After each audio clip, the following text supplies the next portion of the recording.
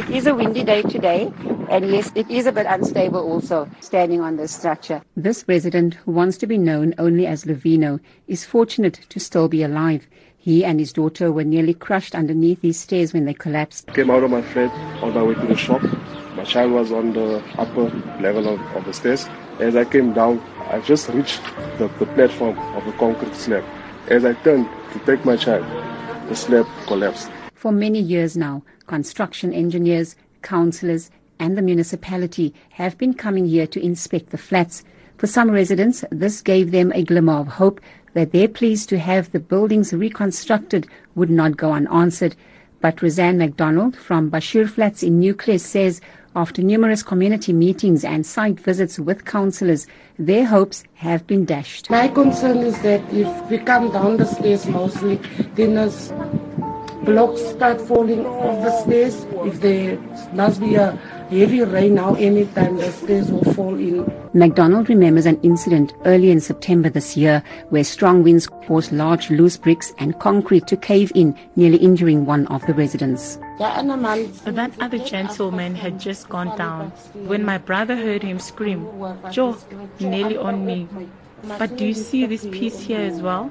It's also falling out. When those strong winds come, then one can literally feel how the place is shaking. The flats are in a state of disrepair.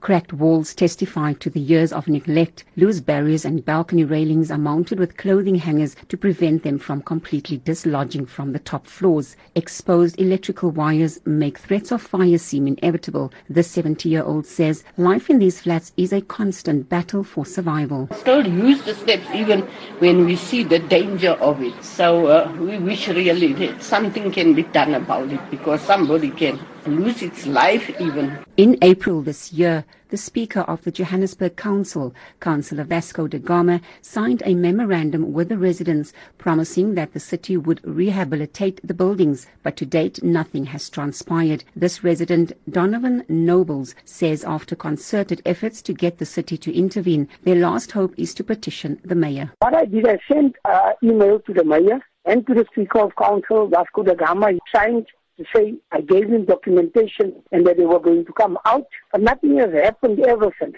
People are going to die. Lillian Kolisang is the spokesperson for the Joburg Council Speaker Vasco da Gama.